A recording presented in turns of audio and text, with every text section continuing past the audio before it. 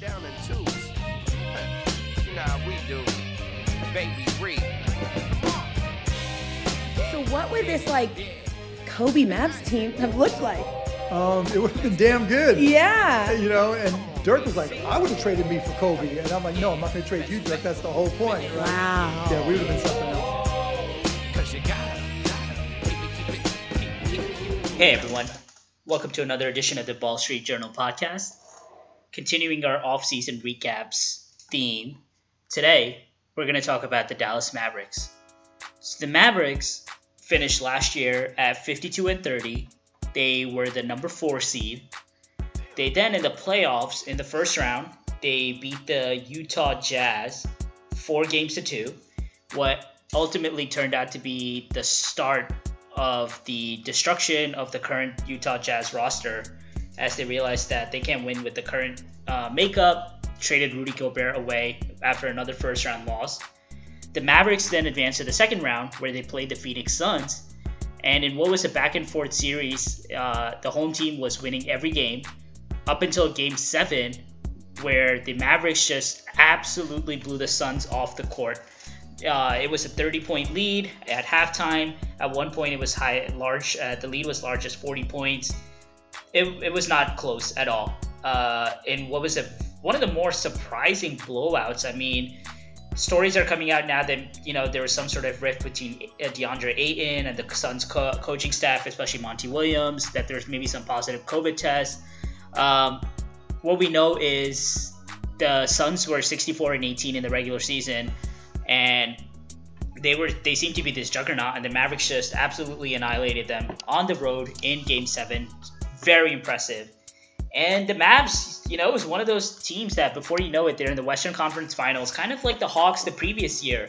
What seemed like a little earlier than what was expected on schedule, earlier than expected. In the Western Conference Finals, though, so the Mavs lost 4-1 to the Warriors. And in a series which was really not close, what was surprising is, the regular season, the Warriors finished 53-29, so only a game ahead of the Mavs. But we could tell in the playoffs that these two teams really were not on the same level. The Warriors' championship experience came through their years of playoff experience, and they just had so much more versatility with how they could play. Whereas for the Mavericks, it was really Luka, pick and roll, and they just didn't have the offensive firepower and versatility to stay with the Warriors on the court. So then, let's get into their offseason. So as a recap, they started the offseason pretty early than most teams. So they traded for Christian Wood on June 24th, so 6 days before free agency was even starting. They pretty much just gave up the players almost the extra fillers on their roster. So they gave up Sterling Brown, Trey Burke, Marquise Chris, Boban Marjanovic, all traded to the Rockets for Christian Wood. And they also gave up their first round pick this year in the 2022 draft. So then they acquired Christian Wood. The other players that they added this offseason, Tyler Dorsey in free agency, Jaden Hardy was their draft pick, drafted at 37. He was actually a highly rated prospect coming out of high school. Played a year with the G League Ignite, and people had high expectations for him. He just didn't perform up to the level that people thought he would while he was in the G League. But if he kind of regains that high school form, he could be a steal in the second round for them. Then their major free agency signing this year was JaVale McGee, who signed a 3-year contract for the mid-level exception, the taxpayer mid-level exception. So it was about a 3-year, $20 million contract, which, people were surprised by. So JaVale was really just signing 1-year contracts the prior years with the Lakers and then with the Suns. And then for him to get a full 3-year guaranteed contract at the mid-level exception, so the Mavs did need a rim blocking presence, which is true. He's a 7-foot athletic guy. You assume that on offense he'd be a good partner for Luka with the pick and roll as a lob threat. But still, that kind of financial commitment for JaVale, who's really been signing 1-year contracts. So, he did have the relationship with Jason Kidd when he was on the Lakers with him. And so maybe that was also part of Kidd's trust in JaVale. And pretty much the day after he signed, or little after, we got news that, JaVale's here expecting to start, because there's question about, they also acquired Christian Wood. Is Christian Wood going to be the starting center? But I think that was put to rest, that JaVale's there, starting center. So it's really, is Christian Wood going to be the 4, or is he going to be coming off the bench? That'll be interesting to see. And then, of course, we can't talk about the Mavs offseason without talking about Jalen Brunson. Their big loss in free agency, who he signed a contract with the Knicks. And, getting into Brunson, it really was a case of what I thought was some level of mismanagement from the Mavs front office. So they had options to sign him prior to this summer, where they let him be an unrestricted free agent, and the ability to walk, which is always dangerous, letting someone be an unrestricted free agent off their rookie contract. So Jalen, they offered him from last summer, they offered him a 4-year, $55 million extension, which at that time he didn't sign. And then they could have signed him even during the year, but they did not, because prior to the trade deadline, they thought that if they signed him to a new contract, he then would not be allowed to be put into a trade in case the Mavs wanted to trade for someone at the trade deadline, maybe a third star or something. And so they did not sign Brunson to a contract during the year.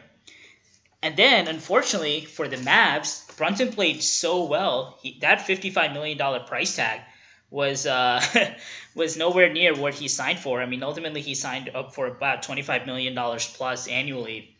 And so that's always the risk you run into.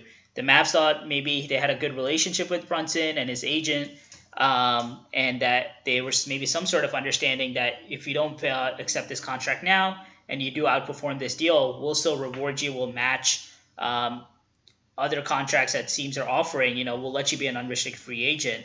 But I think what they didn't maybe estimate was that the Knicks would hire his dad, the relationship between Leon Rose and Rick Brunson, and then the strong ties to the Knicks.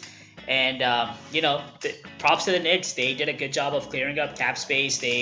For Jalen Brunson, they really prioritized him, made him feel wanted, and said they were able to get Jalen Brunson and steal him away from the Knicks.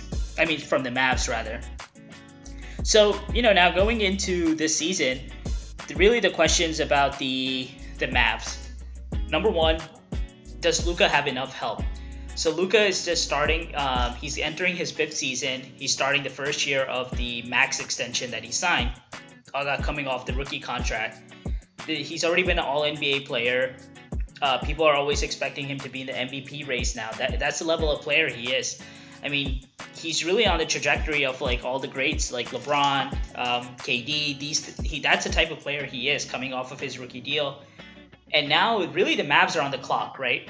So they know Luka's on this contract, and it's really about showing him that they can build a championship level roster. So we've seen this in the past. Anytime you have a player like of Luka's caliber, the team is on the clock, and it's really about building a championship roster around him.